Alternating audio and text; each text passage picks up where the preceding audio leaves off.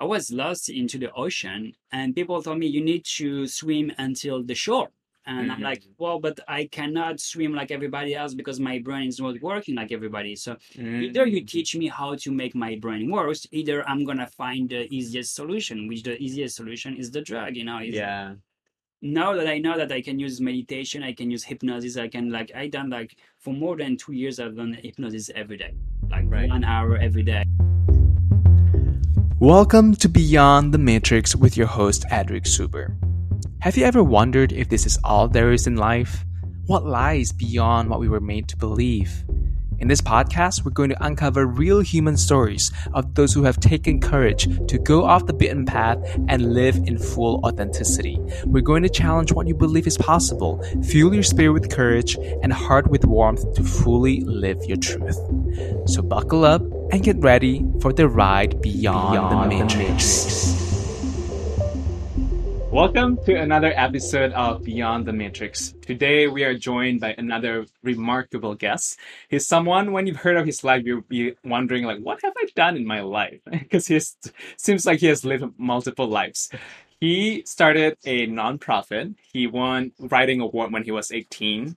Cycled in Latin America across like 5,000 kilometers, launched his own clothing brand. And these were just a few among a lot of the things that he has accomplished in his life. But he did not have it easy. He had a rough start in his life. He was born with an ADHD, and he started using and selling drugs when he was 17. But he didn't let all of these struggles and challenges put him down. In fact, he kept rising and reinventing himself until one day when he found a calling to go to India and found his way to an Osho center and finally found his mission to empower others to live their truth. And now he has found his way to the land of paradise in Bali. And so I'm very pleased to welcome my friend, someone with a smile and positivity that never fails to warm my heart every time I see him. So please welcome our guest and my dear friend, Asha. Thank you, Eric, for this introduction. It's very beautiful. It's good to be reminded by other people that I did something in Yeah, life. oh, you've done a lot of things in your life, not just something. So one thing that came to my mind was when I was reading your bio and what you sent me was like, wow, like you have lived quite a life. And have you ever looked back at your life and think about how much that you have experienced in your life and how do you feel when you kind of look back in your own life? Um, well, I feel it's like pieces of puzzles that I'm putting. There's a lot of things I've tried in my life. Like these things I started, I didn't go through. Like the clothing brand, I started it, and then at one point I saw that I love doing this, but I needed something more maturity with that. Mm. So maybe I would start again doing clothes in the future, but with more of the experience I'm getting now and knowing like what's the purpose behind it. Because I know we have this need of being clothed every day, but at the time I was just like, oh, I love it, but I don't know why I'm doing it. So, like right now with meditation and all the more consciousness practice that I'm doing in my daily life, I'm finding meaning into what I'm doing and understanding why I started doing it. Before I Mhm. was just like, oh, that feels good. I'm going to do it. And now Yeah. I'm like, okay, there is a reason why I should do it. Mm. You started to find meaning when you connected all this Yeah, dots. yeah, Like, yeah, what's the yeah. theme? And I want to ask about your name because Asha is like your spiritual name. Yeah, Is there yeah. what's the story behind how do you derive at this name? So I think names have like a packed identity with it. I was born as Sebastian. Mm, Then I had the nickname Jeez when I was in the criminal world, when I was a drug addict. And mm, then when I went as more like as a writer, artist, but like I was covering myself through another identity of artist, but I was not showing myself as artist. I was calling myself Carrion. mm, I was writing stuff and publishing them as under that name, and each name gives us an ability to just get out of who we are, because our identity is like kind of a prison. It's blocked us. Like, oh, some people think they're a dad, some people think they're like a doctor or whatever, yeah. and they're like stuck in this identity and they cannot like adapt to different settings. Yeah. And when you learn that every day you can be someone different, Yeah.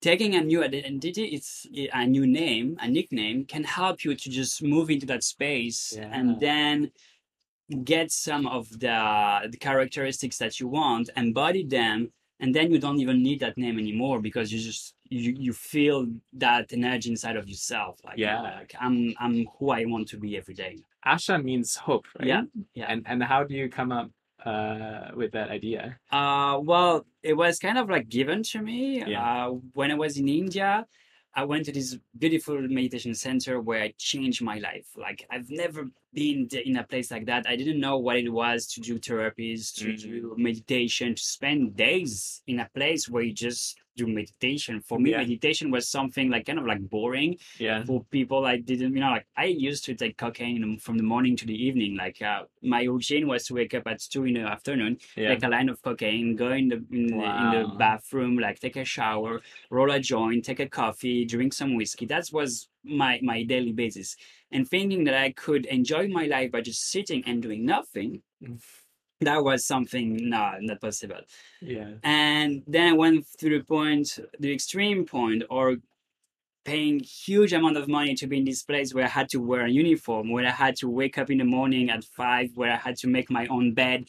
And I was like, I should not do that. But somehow I was driven to do it. Yeah. And after a few months of like doing all these therapies and learning how my subconscious works, how my mind works, and how I can influence myself to become a better self, to have control of my life and not to be like the subject of myself.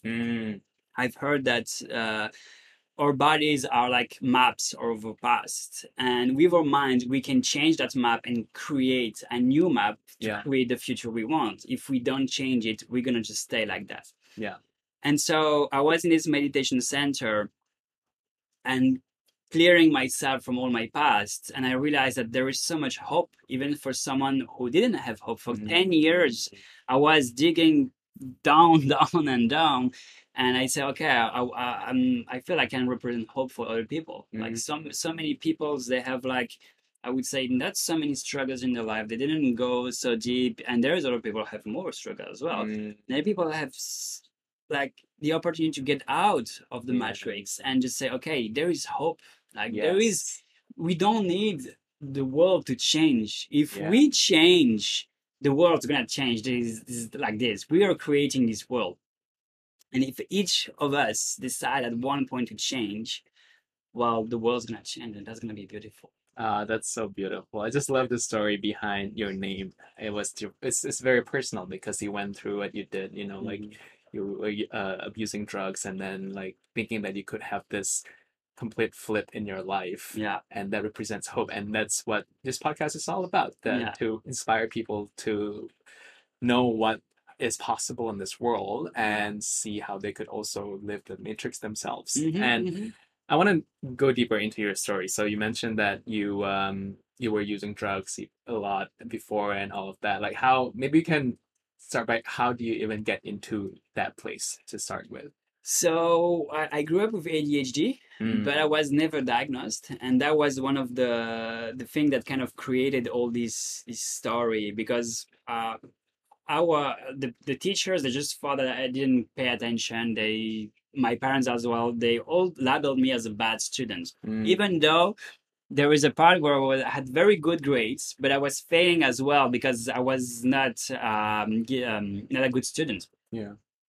It was like very it was very wobbly, the way I was like listening. Sometimes I loved the things, so I was just giving my best and have like the best grades, and then the next month I had like the zero, like the minimum possible.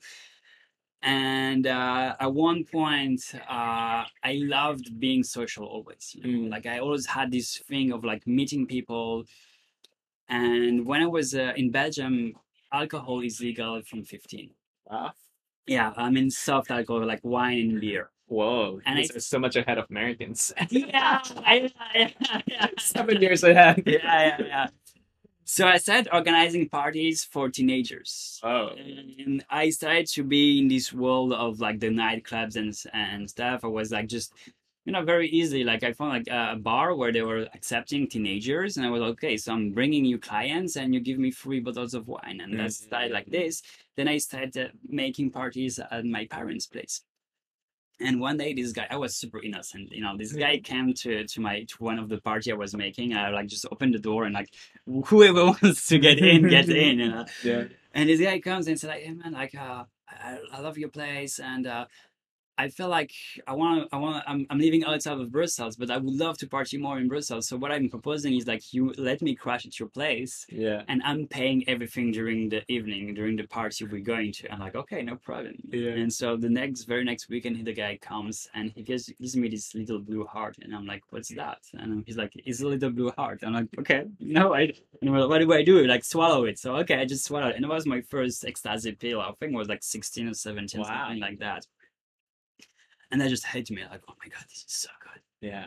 Like just the things started. I think the first night I had like 5 different drugs, like speed, ecstasy, and I don't remember the end of the night. But the guy was a drug dealer. And he was just like giving me away drugs. He didn't care. He had them for like nothing. Like at the time, I think when you were buying 100 pills, it was like 30 cents a pill, and you were 30 cents. Yeah, and you were selling it five euros. Wow.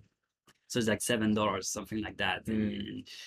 And so the guy was just giving me pills, giving me powders or whatever. I didn't know anything. And then the next day I was like, oh my God, this is so good. I want all my friends to know that. Already when I started drinking, I was like, oh my God, this makes me feel so good.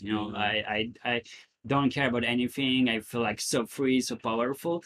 So when the guy just telling me like, yeah, that's cost like 30 cents, and he was just like giving them to me. So I started just like selling to my friends, like without any idea of what I was doing. I was just feeling I was doing something good. Yeah. And then weed came into my life, and weed was a huge deal breaker because with ADHD, without being diagnosed, I didn't know what was the problem I had with me, but I couldn't like focus and I couldn't stay still and calm. And just weed was just like making me so calm and just making me think deep, and I love that. So I just like started smoking all the time. Yeah. And then I don't remember when exactly at which age was. I think it was like 19 something. I just had my first line of cocaine. But I was already in the club life. Every day I was going out in clubs. All the bouncers knew me. I was bringing people to clubs, so it was like pretty cool. And I started taking cocaine. These things makes me focus. This makes me invincible. And with weed, I can be calm. Yeah, that was my you find a way to biohack and engineer your state of mind. Yeah, exactly. I mean, I don't know how to ADHD feels like, but I can imagine that gives you a lot of like comfort for someone who's been dealing with a very kind of troubling way of managing your mind.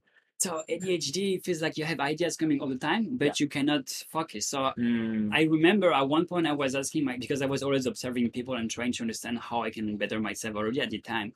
And I was observing people and like, how is it possible that people have like meaningful connection with each other? And I realized that I was not able to listen to my friend because my lack of focus was that someone is telling me their struggle and I'm like just drifting away. Right. Oh, you're talking to me. Well, yeah, sorry. And that was me before. And then with cocaine, I was able to listen to someone like, okay, I need this thing, Yeah.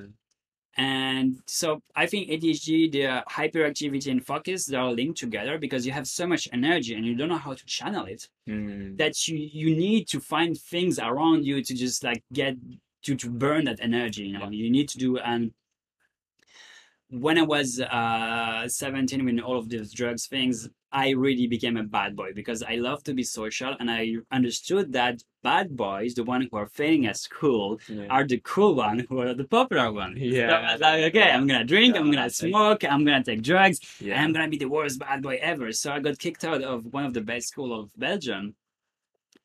And I had the only school that took me was like kind of almost outside of the city, and I had to or take the bus or go by train. But it was like 40 minutes of bus, like sitting for 40 minutes waiting to get them, and the bus was crowded, so it was not possible for me. Yeah. So they're like, okay, I found an old bike in the basement, and I'm gonna cycle there. And I was just like, every morning I was just cycling, and I was like, this is so good, like it just like burns all my energy. So I get to school, and there I don't have too much energy. I can focus and I can do things. That was a huge hack, but I was already hooked on drugs at that time. I just like went into that extreme of doing more sport, taking more drugs, and until when I was 27, when I met this psychiatrist, and I was talking with her, and at one point she's like, "What kind of medication are you taking?" What kind of medication? I'm just taking coke. I'm taking I'm taking ecstasy. Like all the drugs you want. What do you want? Like I have all of them. Yeah. And then she's like, yeah, but man, you have ADHD. Don't you know that? And I was like, what? Whoa. And she just like takes me like this sheet that is giving all the symptoms of untreated ADHD in the adult. And I'm Right. reading the thing, and that's like when you got this astral chart, when they're reading it, and it was the same thing. I was like, how did you know that at the age of 7 I would be like that? How did you know that I would have like car accident? How did you know that I would be drug addict? How did you know that I would be having trouble keeping one job or whatever? She's a psychic or a psychiatrist? No, a psychiatrist, like a doctor, Right, a yeah. doctor. Not like a spiritual, No, like no, a thanks, psychic. Okay. spiritual. She's really a doctor, and she gives me that sheet that she has in her thing, and she's like, "We just read it." And I'm reading that, and I'm like, "It's written symptoms of untreated ADHD in the adult," and I'm Wow. like, "This is fucking all the periods of my life that are like, like dropping out of school, having trouble with authority, having this, having that." I'm like, "Is this exactly all period of my life I described there?" There's not the events, but roughly that's if I had to describe my life, that's how it went. And I was like, oh my god, and that just snapped my head, and I was like, so actually I'm not a drug addict. Mm. And I had this thing, like, because I was self-identifying with the fact that I was a junkie, and that was in my DNA. That my DNA was the DNA of a junkie, because my uncle was a junkie, my aunt was but they still are junkies. So I felt like, well, that's the lineage of my family, Wow. That's such a powerful realization, because I feel when you have created an identity for yourself, like you will operate like around this identity, thinking that this is you. Yeah. So like everything that you do will try to validate that this is conforming to your identity, and you didn't know that you have ADHD until you're 27. Yeah. Wow. I want to kind of understand a little bit of your kind of inner experience before you knew that you had ADHD. Do you feel guilty for abusing drugs, or what was your internal thought process like? I never felt guilty about taking drugs, and no, I mean, there was like some kind of part of like, oh, I felt like a rebel, and I felt like I was against society. There was this part like the good people. I'm not a good person. I'm a bad person. So all the behaviors that a bad person would do, I will do them. Yeah. And I was just like, all my friends, all the people I knew, they were in the same thing. My friends were punks, were like criminals, were drug dealers, were drug addicts, and even people in the porn industry, like prostitutes and things like that. That were the people I was hanging out with, and I was like, all these people, they're just comforting into what I do. We are very scared about who we are. Yeah. So we choose the people who are comforting us. Wow. And when someone is just not comforting you, you're just saying that this person has a problem. And I remember the time when there was this girl, very pretty girl, Colombian girl, and she was very Christian.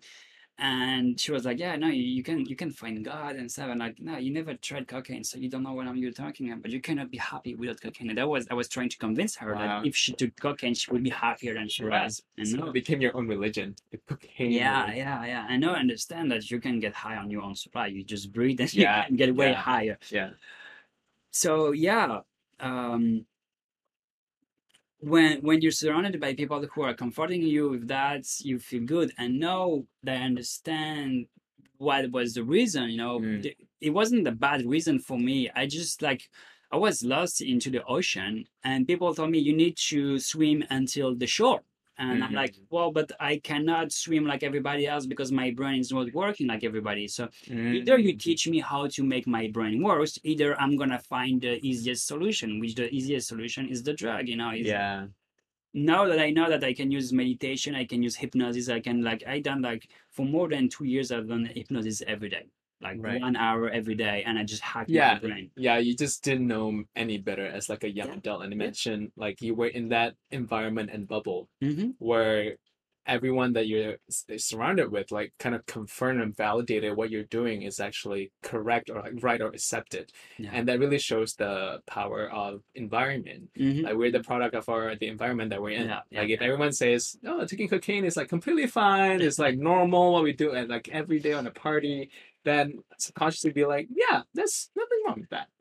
But and that's what I think happens when and that's like the matrix, that where Yeah, we're yeah, in when we're in the type of place where everything it feels so normalized, like yeah. doing a 9 to 5 job and doing the work that we hate, and then not being able to live an abundant life.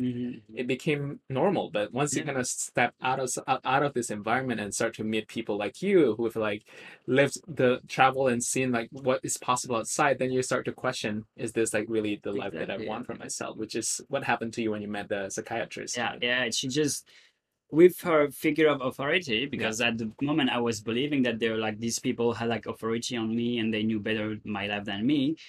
She just broke some beliefs I had, and when you break these beliefs, you're like anyone who is in the 9 to 5, the first excuse they're gonna tell you is I don't have a choice, and that's a belief they have. They believe they don't have the choice because they don't believe in themselves. Yeah. But then when you break a pattern, when you just like step out of this comfort zone and you're like, actually, the comfort zone was just a prison I created for myself. And you realize that you have so much more potential, and then you learn a few tools, because that's one of the problem. We not taught how to use our brains and bodies. Yeah. Like breath work, yoga, meditation. These are ancient tools, like thousands of years ago they were like discovered. Yeah. But the society we're in didn't grow up with that. That was discovered in India, Yeah. in Europe, in Western world. We didn't grow up with that. We grew up with like hard winter and life is hard, and this environment told us life is hard. You need to struggle. Now, when you're living in the tropics right now, and you see like this like the mango tree there or whatever, you're like, okay, life is easy, like there's fruits every day of the year. I don't have to worry about it. Yeah. When you live in Europe and it's like half of the year there's no food Yeah. that is apparently growing, you're in that mindset of scarcity, and I think that kind of created a mindset of scarcity in the Western world. Yeah. And now that we have this fucking chance to be in the time where we can travel around the world, when we can have at the reach in our pockets, I don't have my phone is there, but everybody who watched this video has either a phone or a computer access on the internet. They can watch hundreds of videos. That's how I remade myself. For like 3 years. I was just like watching YouTube's video all day, listening to podcasts like this one, and that's why I'm freaking happy to be here, because like I'm giving back what I've received as well. Yeah. And you can learn so many ways, and accept that when you feel so much suffering in your daily life, and kind of it, you might be drinking and thinking that that's the life, but deep down that you're not feeling happy. Yes. And then you're like, okay, so there's another way. And you just accept that there's another way. And you start checking out, because everything doesn't work for everybody. If you want to lose weight, there's some very easy thing. You can eat an apple 30 minutes before eating. That's going to slow down your needs of eating. But that might not work for everybody, because we have different eating patterns. Yeah. But with the internet, you can really try whatever you want and find a technique that's going to help you to break out of whatever pain you are. And with that, you're gonna be able to just like open your window of belief and say, okay, I could break out of this. Yeah. So now, what's gonna be the technique? What's gonna be the path for me to break out of the other things? Yeah, and like I agree with what you said, like how knowledge is so accessible now, and change is like within reach. Yeah. And so transformation is so accessible if people have the will to want to change and to improve and grow. Like you don't have to like go to India and like be in an Osho center to like meditate for like a year, or like go to Burning Man, or like do a Vipassana. Like even if you're in your room and you're stuck in as long as you have a mobile phone, you have access to like the books, to the audio podcasts, and all these things that could help rewire your belief system and really unlock your fullest potential. But I think the biggest challenge is people didn't have that mindset to want to change. So I think that having the knowledge is one thing, but the mindset that they have is another thing. So even as much as help that is available for someone, if that person is not ready to receive help, then there's no change that can be made. So I want to go back to your story of like how do you go from someone who has established the identity for 10 years to the point of, okay, I really need to change and and improve my life now? Well, you need to go through a point of no return of pain, and that's what's happening in my coaching. Like every day, I'm talking with like hundreds of people on social media, and whenever I see that someone is saying like, "Oh, I don't have the choice" or whatever, like that's my life, I'm like, well, then just suffer more. And when you're gonna have that, I'm telling them to. I just have this. I was reading this book on personal development where it's like written, "You're the only one who can change your life." And I'm sending that picture of that book to these people. And like, the moment you understand that phrase, come back to me. Yeah. But maybe you're gonna have to suffer way more. Or you just have this aha moment of inspiration, and when you see someone, like envy, jealousy, these are things that can push you to go further. And I'm like, don't be shy about your winnings. I see so many motivational like Instagram feeds where they're like, yeah, hide your winnings, don't tell what you succeed, just keep it secret. No, don't keep it secret. Tell everybody that you're the best. Yeah. Make them want to be like you. Yeah. When you're like shining, when you're happy, when you're doing something that you can be proud of it, show it to the others. Show the light. These people who are like picking up trash or giving money to homeless people, and there's like so many haters saying, "Oh, don't do that. That's so fucking egoistic. Don't show that you're giving money to homeless people." I'm like, what? You should more like show that you're doing bad things? Yeah. Why are we living in a society where it's better to show bad behaviors, to show violence on the TV, than to show sex and good behavior? We also need to be careful when we're sharing all this like accomplishments and achievements, because sometimes we can attach too much of like what we're doing with other people's validation. So I feel it has to come from that place of like, I know that I'm on the right track, and I come from this place of like acceptance and self-love, and I'm proud of what I'm doing. And when I'm sharing what I have done, it is from the place of I love myself, and I know that what I'm sharing can benefit others. What was your kind of thought process behind this? I just want to put a differentiation here, because there's validation and recognition. Validation comes from a needy place. Like, I don't know my worth, and I need someone to give me some worth. Yeah. Okay, that's someone that have no self-esteem, no self-love, and I've been working on that. and created a course on self-love because I know that it's the foundation of everything. And if you start something by looking for validation, you're gonna create something from lack. But then if you create something for getting recognition, it's like appreciation. There's no judgment. It's like, oh, I see what you have done, and that's all. Yeah. It's like, recognition doesn't have a compliment with it. It's like just a thumbs up, like, just a like. That's recognition. Validation is like, wow, good, keep up. Which both are important, but recognition is vital. It's something that comes from our need of being social. And validation is also important, but you need to understand that when you're seeking that, you're gonna get it, but you're gonna see that it's empty. When you're getting recognition, is that that you're part of something. And validation is you're not part of it. And you want to be part of it. So you need to accept your identity and your value is there. You don't need to do anything to be there. There's a very simple exercise that you can do, is to connect to your heart and remember the emotion of the moment you were first held by your parents. The moment you were first held by your parents when you were just born, they gave you unconditional and infinite love, because they had no reason to be angry at you. Like when you grow up and when you do things and they know that what you're doing is dangerous, they might tell you, don't do that, that's dangerous. Or they might be angry because you just drew on the wall that is white, that is just been painted, and that gets anger into them. And by having these feelings, you have this feeling that they don't love you unconditionally. But the condition of the physical world and the unconditional love are two separate things. What's happening on the physical is conditional. If I'm seated, I cannot be standing. That's a condition. So whatever you do in physical is conditional. But what's happening into the energetical world, like the love I have for you, it's unconditional. Whether you're here or not, I love you the same way. So that's unconditional love. And if you come back to that, you're going to feel your worth and your value. And then you come back from that place and you feel it, and if you don't feel it enough, every day, every morning you wake up and you just come back to that before starting anything you do. It's like, okay, so I remember when my dad was holding me, or like when he was going to my bedroom before I was falling asleep. Yeah. And you anchor yourself to that moment, and you anchor every action you did in that moment. So you start creating from love. Yeah. And whatever you create from love is gonna be positive. There's no I love other that. way. Yeah, I love that.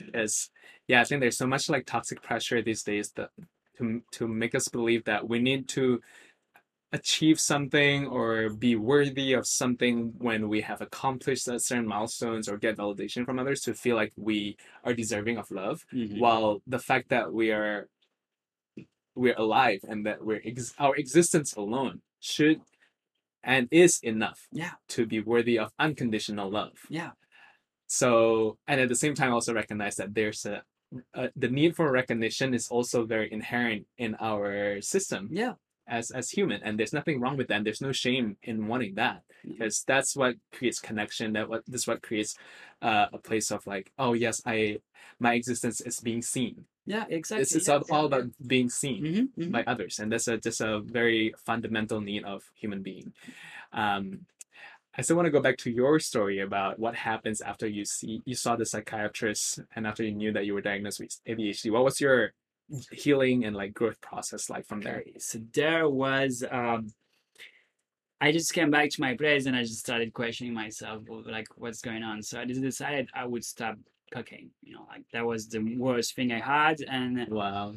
I just isolated from myself in my apartment and was just playing video games, and I was listening to electronic music, and I was smoking a lot of weed. I was ordering food on the phone and things like that. And after 1 week of isolation, I just started meditating without knowing what was meditation. Just like my control fell from my hand and was just like this. Wow. So this was after one session with the psychiatrist, and Yeah. you decided to make this Yeah, change. yeah. I mean, like shroom, like like I was like, okay, so it just flipped like as I say, I flipped like a pancake. I was just burning from one side, Yeah. and then I just like turned on the other side, and then like 1 week of that, and then I just had this revelation that actually I can do more. I don't have to be stranded in that position, because Wow. like drugs addiction is a prison. I was scared of like moving out of my town because I needed drugs wherever I would be. Wow. So if I was going somewhere, the person I would go visit would have to be able to provide me the same amount of drugs I would have to use on a daily basis, Yeah. which was like between 1 to 3 grams of cocaine, like 1 bottle of whiskey at least, or hard liquor, whatever. At the time, I was able to drink 1 bottle of hard liquor by myself every day, and I was just feeling normal. Yeah. Like, Yeah, thanks for sharing this context, because it gives me more compassion to people who are addicted to any substances, because often the judgment that came out of that was like, why are you subjecting yourself to this type of like suffering and like allowing yourself to be so dependent on like a substance. But hearing your story makes me realize that for a lot of people it became like survival, because that's the only thing that your brain knows how to create, like all this feeling of safety and comfort in your body. So thank you for sharing that type of what happened like internally when you were going through that period. And hearing your story made me realize that you actually already had the awareness that you were looking for an escape from this kind of routine that you were stuck in for 10 years. And then when you met your psychiatrist and like she gave you this like one missing puzzle piece that you've been searching for, you're like, oh, there's another way. Yeah. That was what gave you that. So actually I was not looking for an escape. I was just in that deep pain, and I met her like by accident, and we started talking, and when she just informally took me into a session, and that's how it got out. But I was not like I was convinced I was doing good things. And when that change of belief happened, then it's just like all the awareness come back that I was lying to myself. And then I started crying. I started just like all the emotion that I was hiding, and I was like burying under all the drugs I was taking. They just all came up at once. And then I was like, I cannot just like avoid all of that, all the pain, all the suffering that I had. It just like, it was there, but there was so much drug that I couldn't feel it, And so what happened after you had that realization? you said you went into like an isolation, started meditating out of sudden. Yeah. So I learned later that I conditioned for for meditation when you never meditated. It's Yeah. like electronic music, so like beats, repetitive beats, isolation, and getting out of reality. So I was playing video games that are like Star Wars and things like where I was in space. So I had no link to my daily life, to reality that as I knew it. So I conditioned my brain during 1 week to just like lose touch with reality. And then I started having hallucination and stuff. And I wake up from it like I didn't take any LSD, but I have more hallucination. And these hallucinations were so vivid. I wanted to believe into them. Yeah. And I started, my intuition was so strong. I could feel the emotion of my dog. I could feel the emotion of my plants. I had a lot of home plants. Wow. And I could feel that this plant there, they needed to be moved to be more closer to the window because they needed more things. And at that moment, I just took all the drugs I had in my apartment. I threw them in the toilet. Wow. I gave some of the drugs I had because I have like 100 grams of weed, and I gave them to other friends that I knew they were addicted and they had like money problems. Like, okay, you don't have that, so you don't have to buy them anymore. Yeah. So I'm gonna help you with that, and I don't need to think about it anymore. Wow. And I was like, okay, so all I did until now was wrong. That was my that was the standpoint I was. So taking drugs, selling them, going to parties every day, eating meat, because I was only eating meat at the time, like for me, like cooking was just frying a piece of meat and just that. Eating like processed food, all of the things I was doing, just running after money or running after power, that's wrong. So I just decided to work for charities. For like 3 months, I started working for charities. I started to cook myself, cooking like vegetarian food. Wow. And just like I started a journey of self-healing. I never been to a rehab center, and I been able to get off 5 different drugs I was taking on a daily basis just by myself, just by slowly giving myself space. Wow. And changing all the habits that I had with new and healthier ones. And that's how anyone who is addicted to something, you can also, by daily incrementation, change your habits. Like if you're drinking 1 bottle of whiskey every day, or if you're smoking 1 pack of cigarettes. So today, just decide, I'm gonna drink that amount less, and every week or every day I'm gonna reduce the amount I'm drinking or smoking from the same size. Like I would say, like you have like this bottle of whiskey, I'm gonna leave 1 inch of whiskey today. Tomorrow I'm gonna leave 2 inches of whiskey.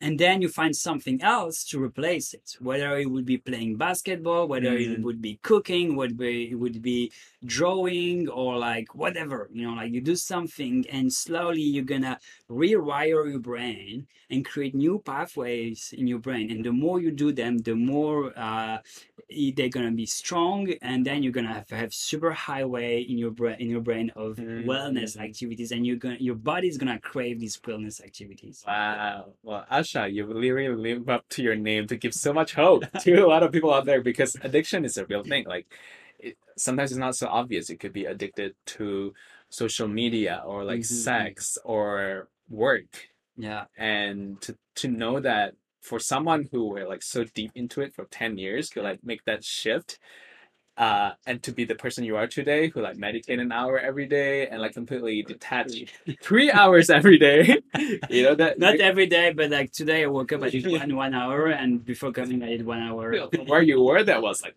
a huge step. And I want to understand a bit more, because do you make that shift like right away in like an instant, and how was that possible?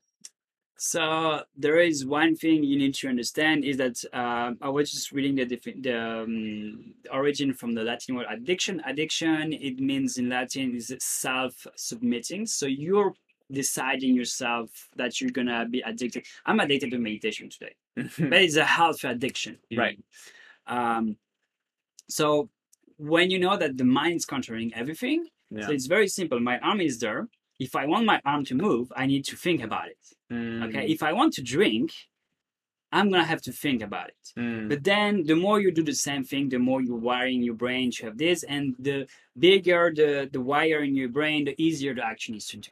It becomes a habit. Like It's you become a stop habit. thinking about it, and like You like to trigger it. You need less thought process. You need Yeah. to spend less energy to do it. Your body knows it. I can reach this glass of water and drink it very easy without thinking about it because I taught my body of body awareness. yeah, So when you know that everything starts in your mind, and I know that the more you do it, the harder it is to break a pattern. Yeah. But breaking a pattern can be done in one day, in one instant. Mm. Every moment we can make a decision. So you make that decision, and you're gonna relapse. That's okay. That's not a problem. When you start riding a bike, Yeah. you get balance. You're like, oh, and then you fall. yeah, And that's why you have the small wheels on the sides, so you Yeah. can learn. And when you get out of addiction, you just make baby steps. You just start cycling, you get balance, and then Mhm. okay, you drink a bit more today. That's okay. yeah, Tomorrow you set yourself. What I'm saying to my clients: just write on a piece of paper what you want and what you don't want. And Mm. every morning you read that. Do I want to feel hangover every morning? Do I want to spend all my money into that? Do I want my family to judge me and point me off? Because that's Mm. what was happening. The members of my family, they weren't saying it, but I could feel the way they were looking at me. Yeah. They were not proud of me. yeah, And I could see now I have WhatsApp calls with my sister, and I can see that she's fucking proud of me. She's Yeah. liking all the videos, all the posts I'm making on social media. She loves them. She comments on Yeah. them. I can feel it. So you ask yourself, what do I want every morning? yeah, You put that back into your awareness. yeah. Every morning you ask, do I want to run today? Do I want to feel good today? Do I want to drink 1 liter of water? Do I want, and you ask yourself that, every Yeah. morning you put back in that your awareness. And by making that conscious choice every day, you're going to make it easier for yourself. Because in a way, you're hijacking your old pattern. Yeah. Like you're increasing the gap in between the urge to Yeah. want to engage in that unhealthy behavior with the actual action by intentionally fitting all this like healthy information in your brain, like what do I want, what do I really not want, and then whenever you felt the urge, this is what I suppose that you could intervene and go, okay, Yeah. subconscious, like this is the new me that I want to create. I want to stop becoming this old person that I cannot be proud of. And I guess, was that what happened to you in terms of the process? Do you make this like baby step, or because it sounds like it was quite sudden? Well, I'm a very extreme person. Yeah. So I'm always going to the far end, and then I come back to the middle, finding my balance. But Mm. when I realized that I had a life without cocaine, I just decided it was over. I knew cocaine was destroying me, because I was taking at least 1 gram every day. Yeah. But then I had to take painkillers because you just Right. depleting your brain from all the water, because whatever chemical you put inside of yourself, it's painful for your body. Yeah. You have to process all of that. If you take like 1 line of cocaine when you're 20, 1 week later your body has processed that, you don't even feel it. But if for 10 years you take every day, then you take alcohol, then you take that, and you don't drink water. I was like drinking at least 10 coffee. I had like the espresso machine. So every hour I was making myself an espresso. I was like rolling a joint. I was like smoking 2 packs a day, so like my body had like so much pain. Like I was really destroying. And when I'm looking at myself, I can say everybody can get back from that. And that's Yeah. the beauty of it. So I had to just break all the bridges. I took my phone, I broke it into pieces. Wow. Really, where all my friends, I was waking up at 2 in the afternoon and was going to sleep at 4 in the morning, something like that on a regular basis. When in the Thursday to Sunday, I was not going to sleep because I was just partying. There was we were going to club. Then I was making after parties at my place. Then in the summer in Europe, there is parties in the parks and in the open air. So we were going to open air parties in the afternoon, still taking drugs. It was like a festival. If you've been to festivals, people in the festival, they take drugs and they don't sleep for 6 days. Yeah. That was my week. And the Monday was just recovering in the Monday, and then the Tuesday I was starting again to party, but Yeah. not as hard as in the weekends. I just cut all bridges, and Wow. then I just really I felt like, who are the people I know that are my friends that the one I wanted to make friends with, and I kind of would get closer to them, were like the hippies who were just smoking some weed sometimes, but they were like not hardcore drug addicts like I was. And I started hanging out with these people, and I went to these charities, and I said, I want to work for you for free. I don't fucking care. Like, just like, I'm just like, give me some food for the day I'm working, but then the rest. And so I just started change my landscape. And with that, I just started to see that people are happy just by looking at flowers. Wow. And I remember a few months after I did my change, I was enjoying a walk and see one of my old friends, and he's like, "What you are doing?" And I'm like, "I'm enjoying the walk." And he was like, He's like can't comprehend. he started laughing, like I Right. and then I was like, "Yeah, like you don't know what you're missing on." Yeah, because you went from someone who craves for so much stimulation to feel Yeah. anything in your life to like being able to enjoy and savor little pleasures and like walking. We know, like, the most important thing is, as I say, asking yourself the questions. Like right now, I love waking up at 5 in the morning and going to sleep at 10, because I know with like when I said during that after 3 months, I saw how much more energy, how much better I felt doing it. And I know if I drink one glass of wine, the next morning I'm gonna be groggy. I'm not gonna be wanting to do the same amount of things. And I feel so much more reward by doing things that have meanings, that are helping other people, that are bringing some change in the life of others. Yeah. And that's what's driving me. Yes. I'm looking far away. When you're addicted, you don't have hope of what's gonna be happening tomorrow. Yeah. At the time, I didn't care if I would die. I had 11 car crash, like 11 road accidents, and I didn't care. Like I still have like broken bone here, and getting out of the hospital, I was like, oh, I'm gonna have Tradonol. I was gonna have like free morphine and stuff like that. The prescription dope that like even way stronger than the one I can get in the streets. Yeah. And for me, it was like, oh, cool, and I didn't care. And I didn't think of, I remember this doctor saying like, yeah, I was like 25, like you're young, you should be careful about not getting again into a road accident. And I was like, I didn't care about the time. And now I'm like, I still have 60 years in front of me. That's what I'm thinking. I'm thinking I want to see children grow up. Yeah. I'm like, I'm not building things for myself. Yeah. I want to create a legacy. Yeah. I want to create something that the grandkids of my grandkids gonna be like, wow, that's here, Yeah. whether it be physical or just like spiritual or just like a name, something that like I know that is gonna come back. I really like what you said about finding a bigger meaning behind what you were so stuck in, and I think that's really the key to getting out of the addiction. Like first, you gotta bring in awareness to like what the addiction has done to you, and to people in your life that you love, and then second is there's something bigger than like I think the thing with people who are depressed or like addicted to something, that their mind was so focused on like what's next, what the next pleasure that the stimulation that they can put into their lives, that they forgot, they didn't gain pleasure from all the small things, or they didn't know what else is better that they could be doing and spending their focus and attention to. Yeah. So for you to be able to, first you cut off your environment that is toxic for you, cut contacts with everyone who's not supporting the new person you want to become. You also find a charity that you want to dedicate your attention and your focus to, because that gives you a sense of a bigger meaning that takes your focus away out of just yourselves and just giving yourself pleasures, but like how can you be in service of others, something just bigger than yourself. Yeah.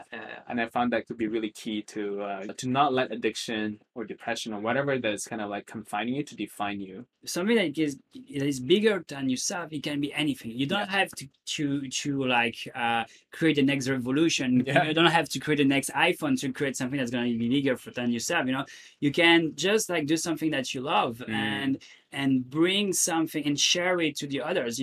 Bringing bigger than yourself can be already have impact on the people around you. Yeah. And saying like, one of the important things you said also is focus. Is that when you're able to orient your focus wherever you want, you're gonna have a lot of stimulation. Like for example, right now I'm sitting here. I can focus on the pain I have in my lower back.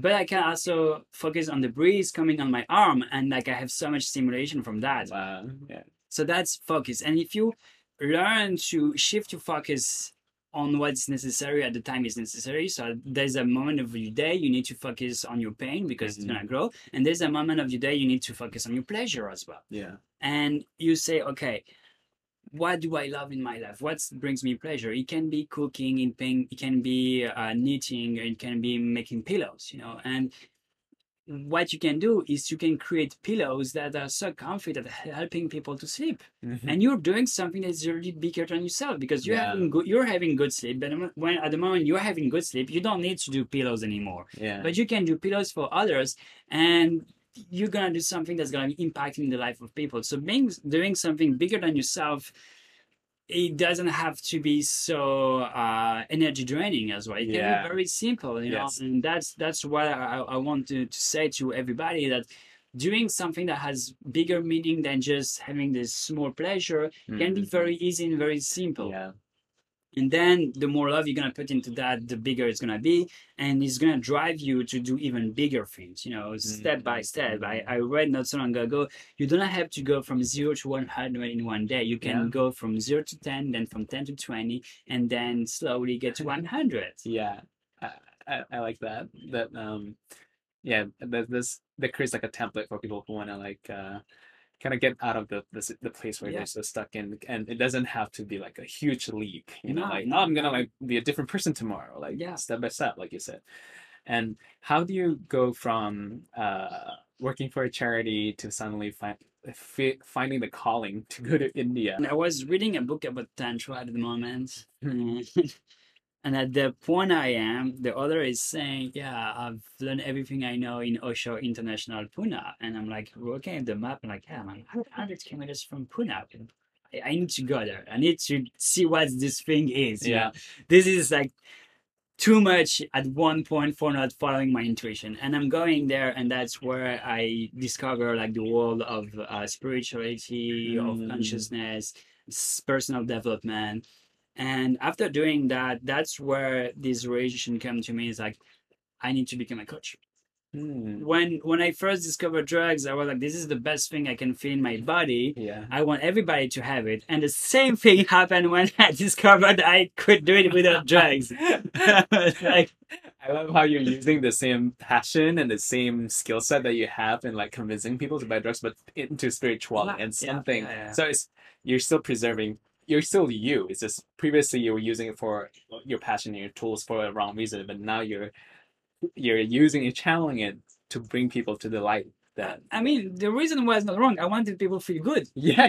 And the same motivation. thing I knew was drugs. And then I realized that you can feel good without drugs. Just by breathing, you can feel good. So How many days do you spend in the Osho Center? 3 months. 3 months. Yeah. I had the plan to stay 2-3 weeks in India and then take a plane and do my bamboo training. And I went there. I took a pass for 2 days. Then I met this amazing woman, Ambu, and she took me by the arm. She's like, "You need to stay at least 1 week," and that week became 3 months. Right. And I canceled my trip to Bali, and that was one of the best things because I was like, I spent $2,000 on this trip on Bali already. I paid that. I don't want to just like cancel it, and it was a good thing because in 2020, I came back to Bali because I had this thing paid, and I got here just before Corona. So I could stay. Wow. Perfectly divine. Yeah. Just amazing. I aligned it. Yeah. And what do you do in those 3 months? Do you like mostly meditate the whole day? I did. There is like group therapies that are just around what you can do with your body. You're in these rooms where you basically have pillows and mattresses, and you have just people, and they give you a set of instructions. Yeah. These instructions don't make you use anything else than you yourself. And that I felt like so liberating. Like for 3 hours, you're with a group of 15, 20, 30 people, depending on what kind of therapy you want to do. And you just either scream, either you smash pillows on the floor, or you just silently meditate, or you just like make noises with your mouth. Sometimes you just laugh. I did 21 days of therapy, which was 7 days of laughing, 7 days of crying, and 7 days of silence. Oh wow. So literally for 3 hours, you're with this group of people and you're just laughing,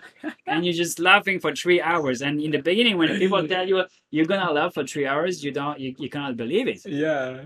And the first day, you just faking your laugh, like ha ha ha ha ha, and then you see others faking their laugh, and you're Yeah. like, oh my god, this is so funny. So you start laughing. Yeah, it's And so then- contagious. You're on the floor sweating because you didn't stop laughing, and all your muscle of your chest are like shaking. And then they smash the gong, and you're like, what? It's been only 3 minutes, but it's been 3 hours, and you've been laughing for 3 hours, and that was so amazing. Yeah. It was so crazy. Wow. And now you become a coach. Yeah. What do you mostly help people with then?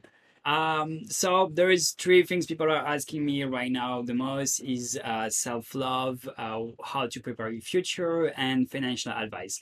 For me, like right now, I realize that I really want to push on self-love, because what's happening right now in the world is a proof that we're not caring enough for ourselves. So I don't care about what's gonna happen in the future. And many people are asking me how to plan their future, but I'm telling that as long as you don't love yourself and you don't create the future from a place of love, there's no reason of Yeah. creating a future. Yeah. And that's where there's a lot of people I'm telling them no. I'm just like, look, let's work on your self-love first. Yeah. Just do this 5. I'm giving exercise to people when they reach out to me. I'm giving them exercise. Do that for 1 week. In 1 week, if you're still doing it, come back to me. Yeah. If you just stopped after, if you didn't do it, I'm not even considering you doing it, because you didn't understand that you have to work. Yeah. And that's all. Yeah, self-love. Like right now, I'm really pushing that, because I think I love that. it's what's important. Yeah, that's like the foundation of Yeah. everything you do. If you don't solve that, everything that you create or do in life will come from that place of lack, and it'll just create and perpetuate more suffering. in Yeah, your life. yeah, exactly. Yeah. And I'm curious because you talk a lot about and focus a lot on self-love. Like, how did your own journey make you realize how important self-love is, and how do you cultivate that for yourself? How I do creative, I reinvent that for myself every day. But I think there's 3 steps that I went through, and when I'm looking at people, these are just 3 steps they should go as well. When you're really into that place of destruction, So first is self-care. Learn to care about your body, learn to be here in the present moment, learn to be physical. Then there is about what would you do to love others? What are you ready to sacrifice in your life for someone you love? And do that for yourself. And then, who are the people you're looking up to? Who are the people you find inspiring, and do the same as they do? And that's the journey I went through. First, I started to care about myself. I started to see, okay, these are the activities I'm not doing anymore, like taking drugs. I started cooking for myself. I was taking one day I was in this meditation center and I took a shower. And I was like, actually, I'm not taking a shower to clean myself. I'm taking a shower to take care of myself. And I started crying in the shower, and I was like, I started to feel that I was loving myself. I was not doing that in an automatic way. I was doing that because I care about myself. I wrote a post about that not long ago about being superficial. Is important to love yourself and to find a lover as well, because in society we think that people who are superficial, they're shallow, but being whole is thinking about what's inside and what's outside. Like an egg has a shell and has a yolk. Which one is the most important? Neither of two. If you don't have a shell, the yolk's not survive. If you don't have a yolk, there's no point of having an egg. And what's outside represents what's inside, So making yourself beautiful is taking care of yourself. Like what you love, you want it to be beautiful. Yeah. So people who are like, oh yeah, I know, I don't care about my looks and all that. There is, I sense a lack of self-love. Right. It's good to be loving of others, but you need to be loving of yourself. Because if you're not loving of yourself, you become dependent of the love of the others. And the same of the drugs. The drugs also create dependence. For me, drugs, like, if you understand why you're addicted to something, the cocaine is like confidence. I don't believe in my ability to generate my confidence. So I'm gonna outsource it. And from love is the same thing. If you don't believe in your ability to love yourself, you're gonna outsource this. And when you outsource something, you're just dragging and you're creating lack. So create a safe environment for yourself where you care about yourself. Then what you would do for others, you do it for yourself. If you would pay a restaurant to your lover, if you would write a love letter to your lover, well, do it for yourself. Yeah. You can see how good it feels. Yeah. And you become less needy of the others, and you create a safe place for a love relationship. Like, if you want to have a lover, if you want to have a good job, if you want to have whatever you want to have good in your life, if you don't have the self-love foundation, that's just not gonna work. And if you love yourself enough, you're not gonna want to pick up the trash. Yeah. You know, I love myself enough not to want to pick up the trash. If I have to pick up the trash of my own house, I'm gonna do it. Yeah. But I'm zero waste, so Yeah. I don't Yeah, need that. yeah. You know. So. Yeah. I love your the deeper part of the story that explains why someone could be addicted or be using drugs, because Yeah. it comes from that place of lack of self-love. And I think that's what you saw in yourself, despite how confident you looked on the outside, you know, launching your own business, doing all these things, like you're still abusing drugs because you felt there's a lack of confidence or love that you had for yourself. That's why you cling onto the substances. Yeah. But then when you started creating all these new ways where you could cultivate self-love, you could detach from all of that and use all these daily practices, just like feeling so grateful to be in a shower and really taking care of yourself and taking a walk, and all these little things made you feel the self-love that you need for yourself. Yeah. Yeah. Exactly. Yeah, that's so beautiful. So we're coming to an end, Yeah. and I would love for you to share like a final piece of wisdom that you would like to impart to the audience. So I want to say, as I said, like, we're all worthy, and if you don't believe it, you can do that exercise of like feeling into your heart, feelings. If it's not your parents, because some people don't have parents, we all have someone we can look up to and had a father figure or mother figure, and feel that person that we're giving us attention without expecting anything in return, and you just feel into that, and you feel the worth that you have, and every day you anchor yourself to that, and then you make a list of all the things you're doing on a regular basis. On the 7 days of the week, there's at least 6 days where you're doing exactly the same thing at the same time. Your body is conditioned. You condition your body for that, and look at them and ask yourself: are these things what society tells me to do is good, or are these things what I believe are good? And from there, you can start like clearing out the other ones, and then you go on social media, you go on YouTube, you whatever, and you find someone who feels good, who's smiling, who's doing great, and you ask yourself, what is this person doing? And then you just start trying out by yourself the thing, and do that enough time to see by yourself if it's working. You know, like, it's not by doing 10 push-ups or going once to the gym that you're going to feel the effects. You're going to have to do it like at least for 30 days, and then you're going to see that your body is changing. And the same thing for any kind of self-care practice. If you do it enough, at one point, you're going to see if it's working for you or not. And that's the biggest advice I would say for anybody who wants to change their life, is just to start by feeling the love and then applying into their daily basis. Beautiful. Starting from self-love. That's always the foundation to everything. And what I took away from your story was how an identity is just like a construct or a narrative that you believed somewhat, and that actually you have the power to completely change that narrative, even within an instant. The moment you had that realization that I want to change, that change could happen so quickly, just like what happened in your story. Even when you have been so entrenched in this identity as a drug addict for 10 years, and then you could make that change so quickly and found all these new ways of truly enjoying life and living a life that is truly aligned with your truth and your full purpose and your potential. So you've inspired so much hope in me, and I know in so many audience who know that change is possible. Not just a small change, but a complete change in your identity. Not just about getting a muscle or like becoming like a better looking, but like a better person that comes from the place of self-love and from the heart. So thank you for sharing that beautiful message. And if anyone wants to find you and want to work with you, where can they find you? I have Instagram and Facebook accounts. They can reach me on Facebook, Asha Hope, and Instagram is Asha's Lifestyle. And I believe you can put the handles in the comments or whatever. Yes, so I'll make sure to put all the details in the podcast description. And I want to thank you again for joining us at this podcast and inspiring all of us with so much hope, just like how your name suggests, Asha. So thank you for being here. My full pleasure for being here. And whenever you want to do other podcasts, I will be there. Thank you. Just to shine light and give hope. This is what I'm driving to. I feel that. I truly feel that. Thank you.